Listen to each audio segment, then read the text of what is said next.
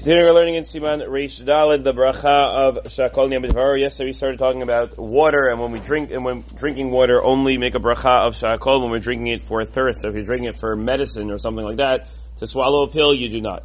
Points out again, we mentioned it yesterday, but if you're enjoying the water, you're drinking a little bit more. You only need a little bit for the pill. You're drinking a little bit more because, okay, it's a good thing to drink water, I enjoy it. You should make the bracha of Shakol, drink a little bit, and then swallow the pill.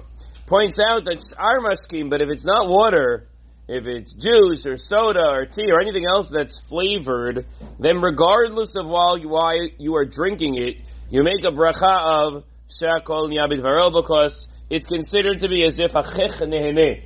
You're gaining enjoyment from it. We assume water is like bland. Water is nothing. So water, you only make a bracha if shotelit sma'o, if you're really thirsty.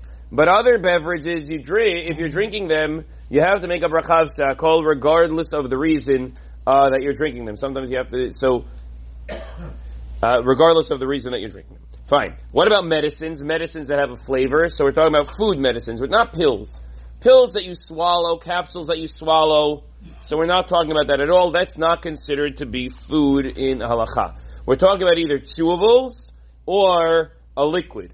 So if it has a flavor, and it's not bad, some of them are pretty bad. If it's not bad, it requires a bracha of Shakol. It's the same thing that we just said. If you're eating a food that has a flavor, I don't care why you're eating it or how you're eating it, as long as it's not a bad flavor, you need to make a bracha of Shakol.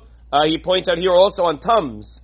Tums is for reflux or for heartburn, so it has a flavor. Some of them are pretty nasty. But some of them are meant to have a decent flavor. You're chewing it. The fact that I wouldn't eat Tums if it wasn't because I was sick.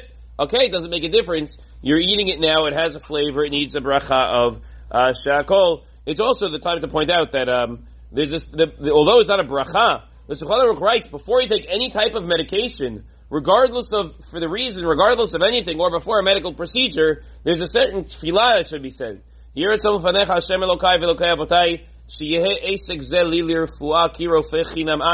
That this that I'm about to do should be for refuah, because Hashem, you are the source of all healing. All healing from you is chinam, comes without strings attached. All medicines that we do has strings attached. You have to drink it, you have to eat it. There's a side effect. There's something. The only one that has refuah that's completely 100% free of any other issues is HaKadosh Baruch Hu. Shulchan Aruch writes that you should do this before taking any medicine. You're doing it every day, vitamins, whatever it is. So you should say the Yiratzon, and then if it requires a Shakol, you should make the Shakol, and then take the medicine. If it's just a pill or something like that, where there's no Shakol that's necessary, so you could just say the Yiratzon, and then take the medicine.